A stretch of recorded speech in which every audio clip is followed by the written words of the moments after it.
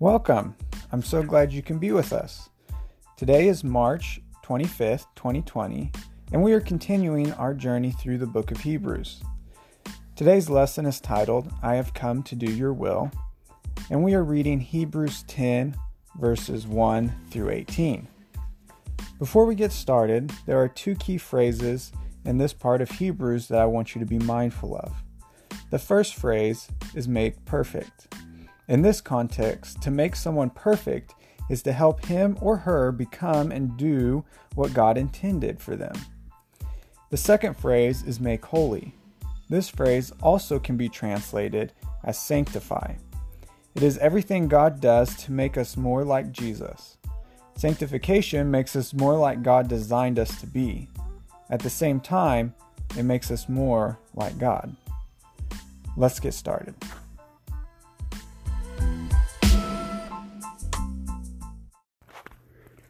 Read with me now from Hebrews chapter 10, verses 1 through 18.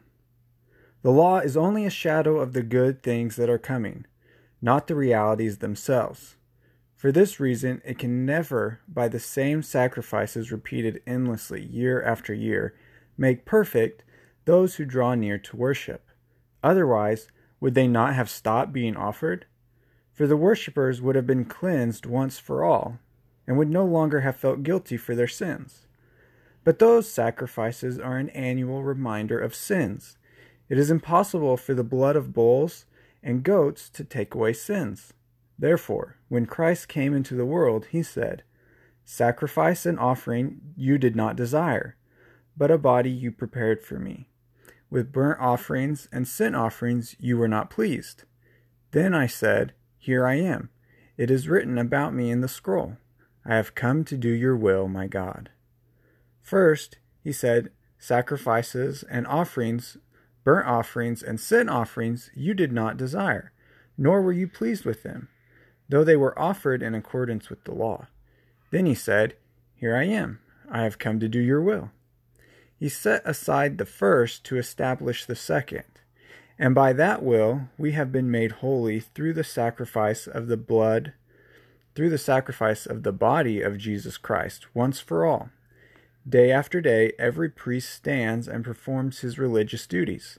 Again and again he offers the same sacrifices, which can never take away sin. But when this priest had offered for all time one sacrifice for sins, he sat down at the right hand of God.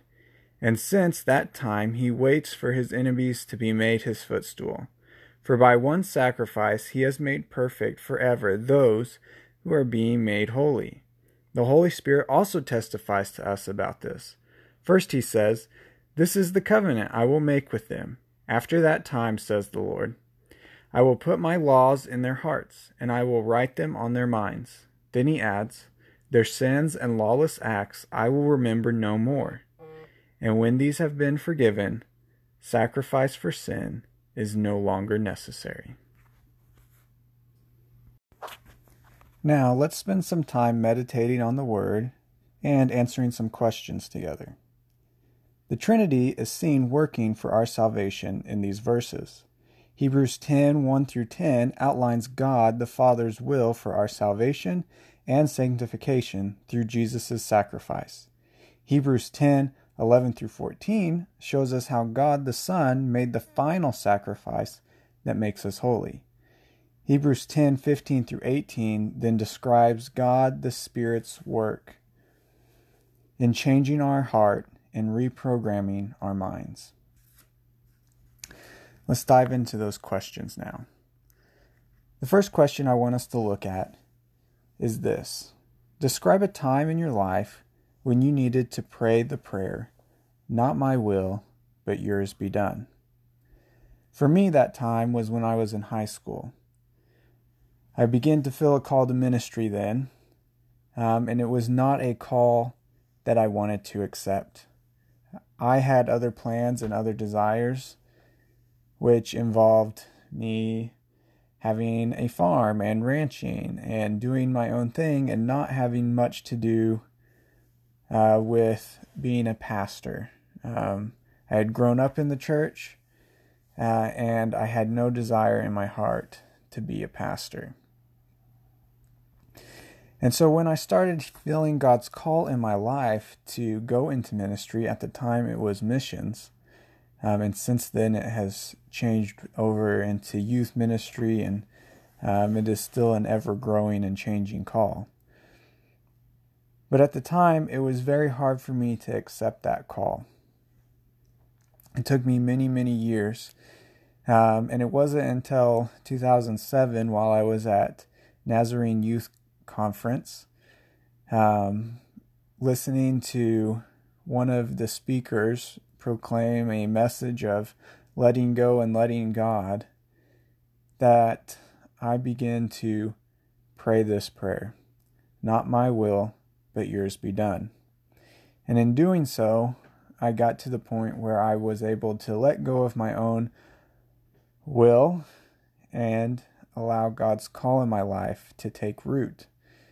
And the crazy and cool and beautiful and wonderful thing is that God took all those dreams and all those ambitions and talents that I had for my own will, and He then crafted them and poured them into His will for my life. And it has been a beautiful and wonderful thing ever since. The next question I want us to look at is this: when you surrendered your will to God, how did it help you become more at peace with your situation? So I remember those days in which I was running from the will of God, running from my call. And they were very stressful days. They were not days of peace. They were days of anguish, days in which I would decide, no, I'm going to do what I want to do, or I would make up excuses as to why I couldn't answer that call. But then I would always feel guilty and always feel not shame, but feel like I was rejecting God or pushing God away. And so they were very difficult times, especially in my relationship with God. The amazing thing is that once I started praying that prayer, "Not my will, but yours be done," that there was just this peace that entered into my life. I wasn't really sure where God was going to lead me in my call. I knew I did not want to be a pastor. And the funny thing is, God may lead me yet to be a pastor someday. But there was a peace in following God, even though I didn't know where I was going to end up or what I was going to be doing. I enrolled at SNU and declared myself as a mission major, and have been trusting myself to God's will ever since. It's not always easy, but there is definitely a peace that comes from trusting in God rather than fighting and scheming and trying to come up with a pathway for my own will and my own desires. The next question I want us to look at is this: how does our culture view perfection? And this one is important in light of the key phrase that I told us to listen for earlier in the introduction. Our culture defines the view of, or our culture has a view of perfection that is very much one of flawlessness. In order to be perfect, you have to be flawless, not making mistakes, not letting people down. And perfection is this thing that, even though our culture demands it and seeks it out, we recognize that it is ultimately something that we have to constantly be striving for in order to reach this level of perfection. We see it most often described and laid out in car commercials as they talk about the art of perfection and how they've been working to achieve it for years and years and years, and how it has come together in this beautiful car that now we should then buy because it's perfect. It's flawless. And that can be a very hard and difficult view for us as we begin to apply it to our lives and to our faith, because we know that we ourselves are not perfect. We know we make mistakes. We know we have flaws. We know we lose our temper. We know we judge each other. We know that we hold grudges and we're not always full of forgiveness and grace. And we know that there are people in our lives who are very difficult for us to love and get along with, and we'd sooner rather not get along with them.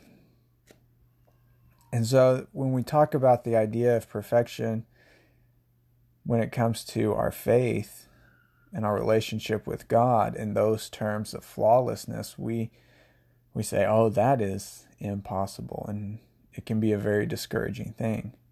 But when we take on what Scripture is saying, when we take on this idea that perfection, being made perfect, is in doing the will of our Father, not necessarily in being flawless, but in doing the will of our Father, doing what we were created to do, it becomes this whole new relationship in which, yes, I can be made perfect.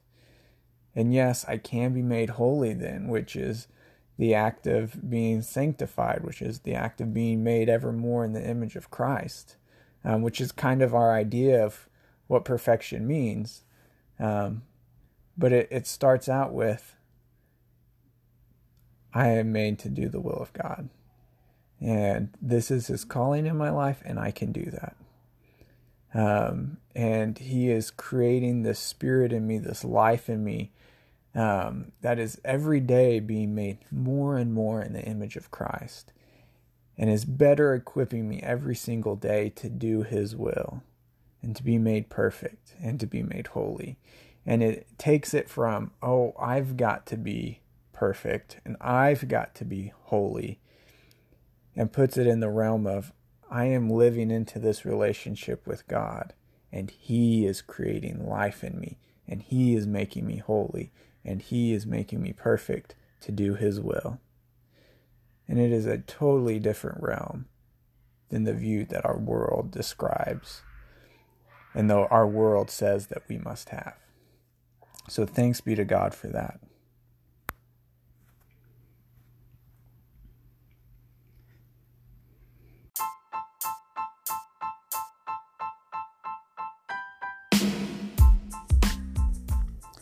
Let me sum it up now before we close with prayer.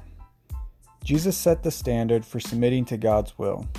One part of the mystery of the incarnation is that Jesus had freedom of choice, just like we do today. He was God, so He was in agreement with God's plan. At the same time, He was a human being with a free will that He needed to surrender to God's purpose. Jesus learned to be obedient to His parents. Luke 2:51. Then in the Garden of Gethsemane, He surrendered His will to the Father's. Luke 22, verse 42. Paul tells us in Philippians 2:8 that Jesus became obedient to death, even death on a cross.